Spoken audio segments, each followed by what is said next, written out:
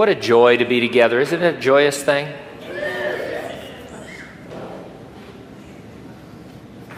This Friday night, we can be together again from 10 to midnight.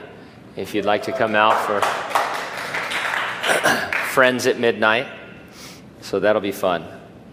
We are in 1 Thessalonians chapter 5, putting in it about verse 12. So navigate over there. Did you know that communes are thriving all over the world? I thought it was kind of a dead thing, but that's not true. The preferred name for communes now, the politically correct name, is intentional communities. That's something I bet you didn't know. That's why you didn't know that there were communes, because they're intentional communities. There are as many as 10,000 in the United States alone. Not all of them are religious. It's trendy to live intentionally as a community for ecological reasons. You're not called to start or settle in a commune, but you are to have a strong sense of community. Christians are connected with one another, and we are expected to experience those connections in community with other Christians in the gatherings of local churches. Our text brings out three aspects of living in community with other Christians. And those three aspects can be captured by three words. The first of them is government. And by government, I mean that the church community has leaders. We read about the community of dynamic leadership in verses 12 and 13. Paul says, "We urge you, brethren, to recognize those who labor among you and are over you in the Lord and admonish you, and to esteem them very highly in love for their work's sake, and be at peace among yourselves." Now, the church was less than a year old at this time. You remember, I keep telling you, Paul was only there for a few weeks, maybe 3 Sabbaths, maybe 3 weeks total. Now he's writing back to them after receiving a report from Timothy about them, and so it's maybe a year after the church was founded. And by definition, everyone in it was still a young Christian. Paul came into the town, there were no Christians, he left, and there was a thriving church, but they were all very young Christians. Some among them, however, were raised up to be leaders. And it may be that there was a problem with submission to leadership, as the members felt they were all more or less spiritual equals. And the truth is, in the body of Christ, we are more or less spiritual equals. We all have the same standing in grace. We all have the same access to the throne, those kinds of things. No one really should ever think that a person in leadership has a greater standing in that sense. It's just a matter of gifting. God raised up certain people in their midst to lead that church. It was a matter of gifts, not growth. Church leaders are supernaturally gifted to accomplish their work. And I sometimes think that the more difficult it is to believe that of somebody, the more you can see that God is at work, if you understand what I mean. If you look at your leaders and you say, man, I can't figure out how those guys got to be the leaders of a church, then it's grace. It's the grace of God. If you're looking at people and, well, that guy's the most intelligent, knowledgeable, mature, handsome person at our church, and so therefore he qualifies for leadership, well, then we're looking on the outward. And so it's totally a matter of gifting. And that's why, these reality shows, I don't know if you watch any of them, but the ones that, or the competition shows maybe where they judge, like when Simon Cowell was on American Idol, that kind of a thing, where you're just brutally honest with people and stuff, and you just say, hey, you have no talent whatsoever. And sometimes in the church, it's not that, people think, well, why are you doing what you're doing? Because God raised you up to do it. He raised me up to do this. And so what's the big deal? I mean, nobody said you had to have talent. Nobody said you had to have, ability. You just had to be the one that's gifted to do that. And so we're all on a level playing field, but God gives us gifts as He desires, and then we work together with those gifts. The church leaders are supernaturally gifted to accomplish their work, and some of that is described here. Here at Calvary, our leadership structure is a pastor-teacher who's supported by elders who's supported by deacons. And that's as deep as I can go into it, because that's all there is. There's a big, if you get out into literature, Christian literature, there's all this, consternation about the proper form of church government. And we've talked about this many times before. There's basically three forms of government.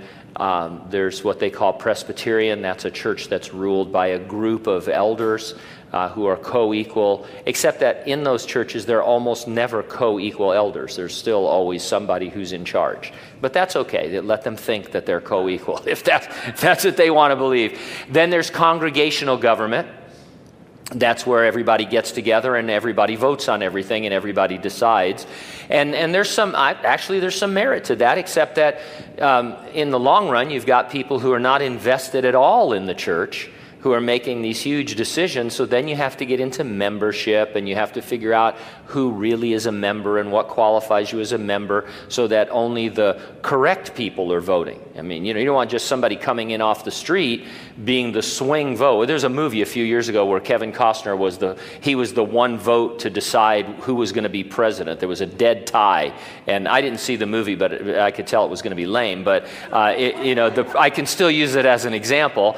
And so you don't want to be deadlocked over whether you're going to, paint the bathroom trailer the same color or not, and then have some guy come in off the street who has never been there before and be the tie vote or the swing vote because he's a congregational rule, And then there's what they call episcopal, and it comes from the Greek word for episkopos, which means bishop, or in our thinking, it comes down to a pastor-teacher who sort of is the guy that sets direction and tone for the church, but he needs elders and he needs deacons and support people, and they all make decisions together, and we seek to have a consensus and all be on the same page, and that kind of a thing. And that has pluses and minuses too.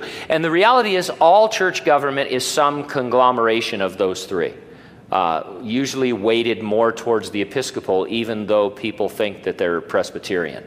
And it comes down to the relationship that men have with each other in the church. And there is no one form of church government in a really strict legalistic sense, no matter what anybody else wants to tell you. Few of the leaders' responsibilities are listed. It says they labor among you. This word labor means they toil and strive and they struggle. It describes hard work that causes the leader to grow weary. I still occasionally, and I love this, to tell you the truth, occasionally there's somebody who asks me what I do all week. When I'm not at church teaching for the 1 hour a week that I work here and stuff. And I say, man, it's just, there's golf on Monday and racquetball on Tuesday. I mean, it's tough to keep busy in Hanford, with all the leisure time that you have. It says leaders are over you in the Lord. This means they exercise oversight, but in a way that's characteristic of Jesus. They're in the Lord. Jesus' example of being over the disciples is the example that a leader should follow. And leaders admonish you. Admonish literally means to put in mind. It is reminding others of spiritual truth, especially in the sense of appealing to the conscience and the will to encourage believers to obedience. It's not the easiest thing in the world to admonish people. Josh and I were just at a funeral yesterday where they were finding it really difficult to admonish people about the gospel of Jesus Christ. And it's not fun. It's not. So none of these things are fun things. If you want to be a leader, God bless you. Everybody wants to lead, but it's not what you think it is. Leaders are resources that the Holy Spirit uses to help you make spiritual progress. You cooperate with God when you do two things in relation to your leaders. You recognize them and you respect them. Recognize means acknowledging that God has placed them over you by His gifting in their lives. If you have a problem, this is why I don't get too annoyed at people when they don't like me. I said, you don't have a problem with me, you have a problem with my boss. Your problem is with God. because I didn't put myself here. God put me here, and the elders that we have and the deacons. So if you're having a problem with the leadership in the church, you take that to God. Go ahead, go over my head, but not to who you think. Go over my head to God and ask him about it. And I'll tell you right now, that's a conversation that's not going to go well. You're going to wish that you hadn't had that conversation. Respect is the meaning of the word esteem in verse 13. It takes recognizing leaders one step further in that you recognize they are over you for your own good, and you thus respect their influence in your life. We all need someone to be accountable to be over us in that sense, and God puts those people there. Be at peace among yourselves reminds us that leadership in the church and authority in general is very different than what we are used to in the world. Leaders are not to lord over people. They're to be like the Lord and serve. And we, when we're being led, are to submit to biblical authority without causing strife and division. You know, there's some churches now if you join them, to become a member, you have to sign a paper that says you won't criticize the leadership. And so anytime you come in with a complaint, they pull out your file and they say, hey, sorry, just keep your mouth shut. And, but we should just strive to live at peace with each other. We're not going to do that. We're just going to smile at you and say, let's just be at peace. Another aspect of living in community is grace. You see it in verses 14 and 15. Now we exhort you, brethren, warn those who are unruly, comfort the faint-hearted, uphold the weak, be patient with all. Some of the believers really put a strain on the community of believers in Thessalonica, and this is still true today in community life. The unruly were probably those believers who had quit their jobs to wait for Jesus to rapture them. Their mooching was a strain on the rest of the community. The faint-hearted were probably those whose loved ones had fallen asleep in death. They were overcome with grief, focusing only on their loss. The weak in Thessalonica were probably those who were morally weak and struggling with sexual sin, as was discussed in the opening verses of chapter 4. And so that's how it played out in Thessalonica. Regardless the particular causes, however, all church communities will always have believers who are unruly for some reason, faint-hearted for other reasons, and weak for other reasons. We're to be patient with them and to express our patience by warning and comforting and upholding them. All I'm saying is what you already know, that the church is a place where screwed up people hang out. And they tax your patience because you think you're not one of them. But let me tell you, we're all one of them to somebody. And the remarkable thing is that the church goes on at all filled with the kind of people that we are. I hope I'm not insulting anybody, but I wouldn't want to be around me most of the time. So there are people who act this way. They tax our patience. You're sometimes that person. That's the church. We're to warn. That's the word admonish, which we said meant to put in mind. You're to remind them of spiritual truth. Comfort is translated from words meaning to relate near. The idea is you try to relate to what they are going through and come near to them with words of encouragement. Upholding means support. It's a picture of coming to them in their spiritual distress and holding them up by holding them accountable. You can't list every possible stress that believers can experience when living in community with one another. You can't list every possible strategy for dealing with one another. So Paul gave a principle to follow in verse 15. He said, "See that no one renders evil for evil to anyone, but always pursue what is good, both for yourselves and for all." In practical terms, you should desire the very best for every other member of the Christian community, and then treat them in a way that promotes what is best for them. Christians living in community should therefore extend grace to one another. We're to be a grace community. Grace Community Church is actually a great name for a church, but it was already taken. And so we got stuck with Calvary Chapel. Everybody thinks we're a wedding chapel all the time. People ask me all the time, have we changed our name? Why do you always call us Calvary Hanford? So I'm tired of getting calls from people who want to get married here because they think we're a chapel. Actually, I just made that up, but we haven't changed our name. It's just everybody calls us Calvary Hanford, but when I call us Calvary Hanford, oh no, we've changed our name. we're no longer affiliated. Chuck Smith is going to rain fire down on us. Not true. The next 3 verses encourage practical ways grace works in a community of believers. Rejoice always. Pray without ceasing. In everything give thanks, for this is the will of God in Christ Jesus for you. The last phrase, this is the will of God in Christ Jesus for you, relates to each of the 3 things that you read about, each of those. Rejoicing, praying, giving thanks, that is the will of God for you. It's God's will for you that you rejoice always. Always means always. Remember that the church at Thessalonica was suffering intense persecution and that believers were dying. Nevertheless, Paul told them to have a spirit of rejoicing because life is more than what we experience right here, right now. It's God's will for you that you pray without ceasing.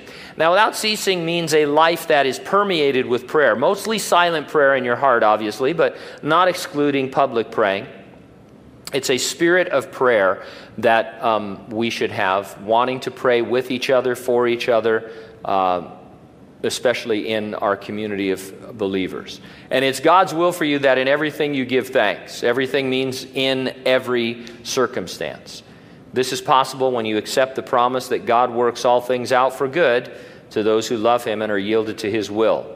You can then thank Him no matter what, knowing everything He allows is for good, your ultimate good and His glory. It's sometimes hard to see that, but that's why we need the exhortation. And remember, we're in a section here, it's talking about the community life of the believers.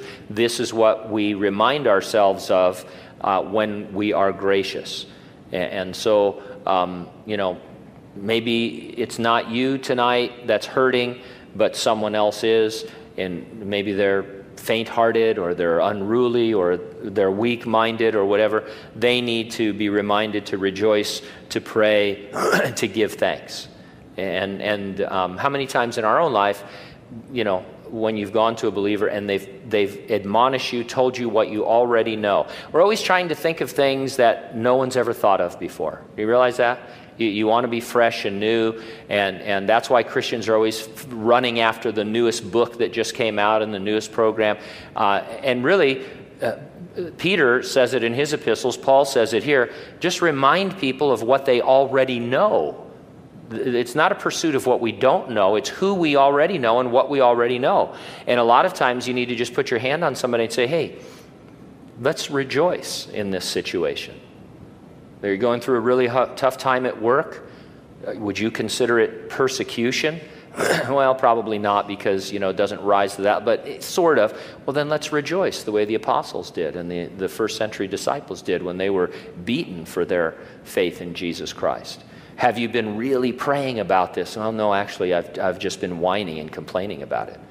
So let's pray about it. Let's pray without ceasing.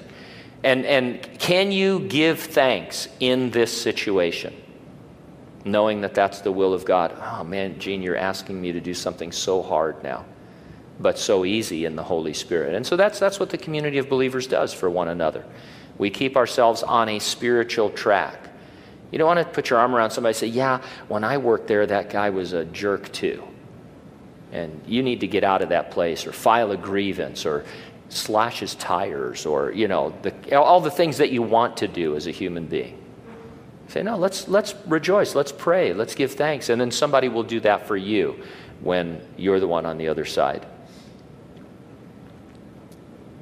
Put grace into practice when you do these 3 things, and living in community with other believers gives you a context to practice them, to be encouraged in them by others who can remind you to rejoice and pray and be thankful. And then the third aspect of living in community in this section is gifts. You see it in verses 19 through 22. Excuse me. Don't quench the spirit, don't despise prophecies, test all things, hold fast what is good. In the church at Corinth, the exercise of gifts was what we would call charismatic.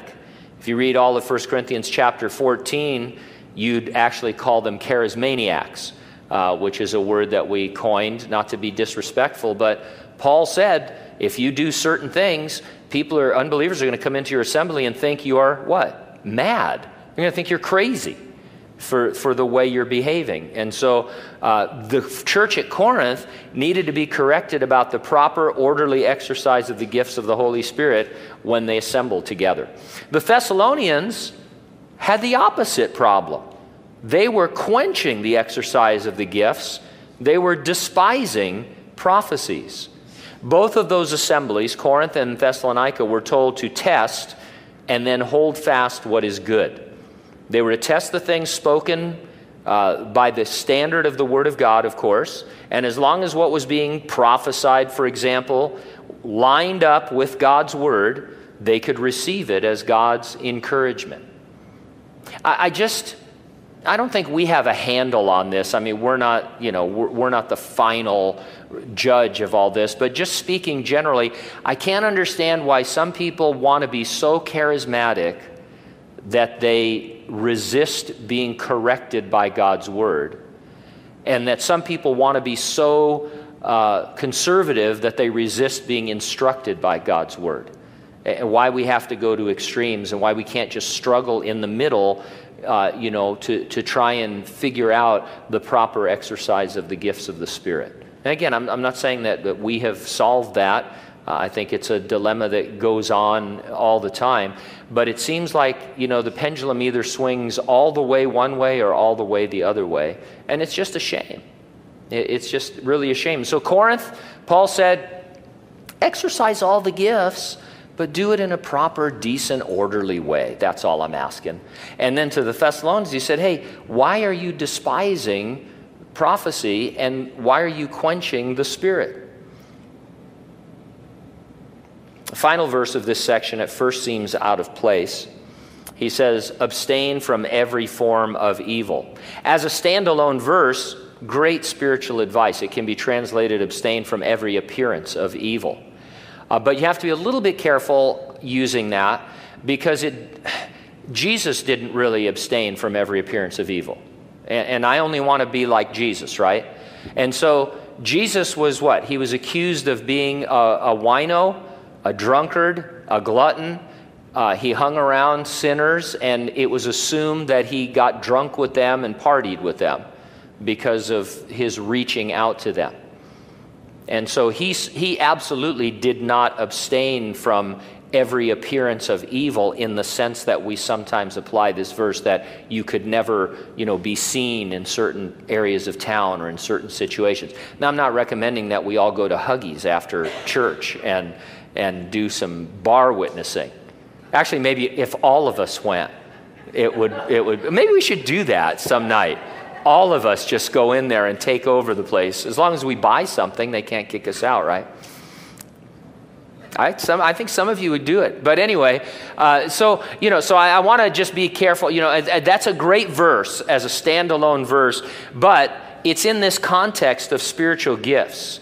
He just said, hold fast what is good, abstain from what is evil. He's talking about the same thing, in terms of the two poles, one end and the other. In context of the exercise of the gifts during public worship, this has to do with the false exercise of gifts, tongues and the interpretation of tongues, and especially prophecy. Paul is saying you need to avoid anything that is judged to be evil. So test it, hold fast to what is good, and if something weird happens, then, don't be led by that. If you've been around, and again, I don't mean this in a pejorative sense, it just happens this way, but if you've been around certain Pentecostal circles, there's a lot of false prophecy that takes place. I don't know how else to say it. And a lot of times it's false prophecy that's right in your face, like, hey, brother, the Lord just showed me that you're a slime ball. I hate to be the one that tells you that, but he just, in fact, he gave me a vision of you covered with slime. The Lord is really angry with you. I had a lady come into the church years ago, and she stopped to bless me with the prophecy that the hot breath of God was on my neck. I still don't know what that means. I was actually very respectful, and I said, well, can you tell me what that means? Should be obvious. Yeah, I guess I'm just not smart enough to know what that means, you know. So there are these false prophecies, and there's people who prophesy about things that not necessarily in a sense of the future, but they talk about things that are going to happen or that should, and then they don't, and then they go on prophesying about new things that never happen. And, you know, I think that's what Paul's talking about. He says you need to avoid false prophecies. And people who are prophesying falsely, they already get the benefit of not being stoned to death in the New Testament era. They don't need to be put on a pedestal to where you think, oh man, that person, that was great. I always tell the story, I'll tell it briefly, of a Bible study that was in our home in San Bernardino, and one night a gal, great gal, loved her, you know, she uttered a prophecy. We wrote it down while she was uttering it. It was terrible. I mean, it was just, you know, it was about judgment and doom and gloom, and it was just awful. And, you know, so afterwards, the Bible study leader, it wasn't me, I asked, we were friends, you know, until this happened, but no, we continued to be friends. I said, hey, what'd you think about that? And he goes, oh, praise the Lord, prophecy, you know, because he was so excited that there was, you know, if you're at a Calvary Chapel that doesn't exercise the gifts, and then somebody prophesies, you want to jump out your pants or something, you know, you're so excited. And so he's all excited. And I said, well, yeah, but what did you think about the prophecy itself? And he was stunned. He goes, well, what do you mean? I go, the words themselves, what she actually said. And she goes, what did she say? We told him, and then he got mad at us. And so, you know, like you're not supposed to listen or something. So that's what Paul's talking about.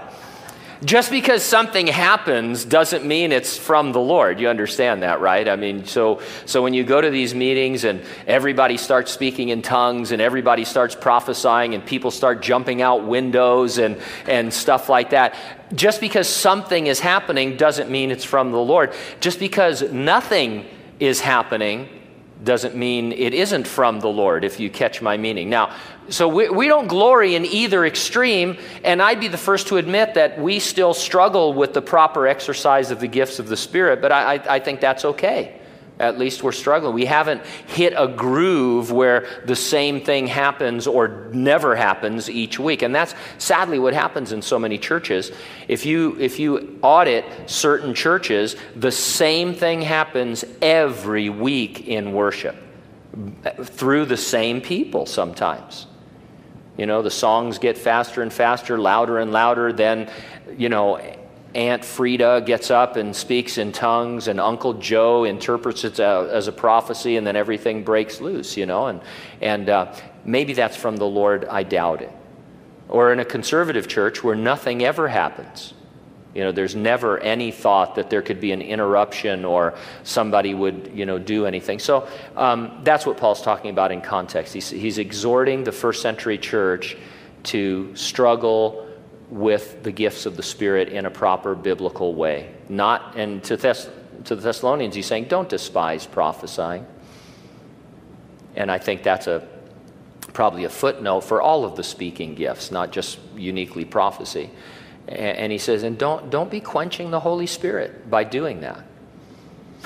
A lot of your Christian growth and my Christian growth can only occur if you're in a community of believers. If you're a loner, you'll miss out on the growth provided by interaction with leadership. So if you're not in a community of believers submitted to leadership, then there's a part of your growth is going to be stunted, because God has, he says in his word many times, raised up leaders over you to equip you and minister to you and all that. So you can only grow so far apart from involvement in a church. It's impossible to exercise the grace of patience unless you're among some people that test your patience. You know what I mean? So don't think that you're growing in those graces if you're not around people who are driving you crazy and teaching you how to live. And you can't exercise speaking gifts to the edification of the body if there is no body to meet with, right? I mean, I'm not saying you can't pray or have a relationship with God, but it's clear that you're not going to be able to bless others with certain gifts if you're not in assembly with those people. And so Jesus graciously leaves it up to each of us to determine just how involved we are going to be in our community. He doesn't force us to go to church. He draws us to gather together by his love. And I hope that we're a church that doesn't really put burdens on people, about attendance. We joke with you. Sometimes, I've got some regular couples that whose attendance it's spotty. I mean, they would say the same thing. It's spotty. And when they see me at the door, they reintroduce themselves to me to make a joke about, we're the so-and-sos, and we're just trying out your church. And I do my best to just say, hey, I'm glad you're here right now. That's between you and the Lord. Other times, we'll tell people, hey, this is the 4th Sunday in a row I've seen you. You're now an elder, which obviously is not true. Except that one person who still thinks he is an elder. But anyway, no, I'm just kidding. So, we try not to be that way. But the truth is, when we get into these areas of Scripture, and I don't need to tell you because you're actually here. I mean, don't you hate being exhorted to do something you're already doing? I mean, not so much exhorted, but kicked in the teeth. You need to be in church. Gene, it's Wednesday night, and we are in church. But the idea is it's good. But Jesus, he leaves it up to you. He doesn't force you to go to church. He draws you by love. Having a strong sense of community, it will guide your decisions about your involvement and how involved you can be or how involved you want to be. If you want my opinion, err on the side of more rather than less involvement.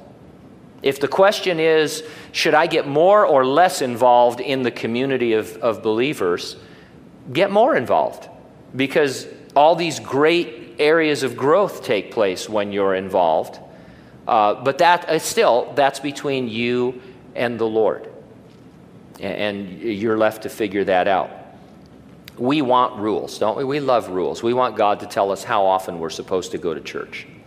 We'd love to have him, like when you go to school, you can miss how many days before you can't graduate. I mean, we like that. I used to figure out, you're going to laugh. Well, you won't laugh. You'll believe it of me. I used to figure out how many days I could be absent in high school and still graduate.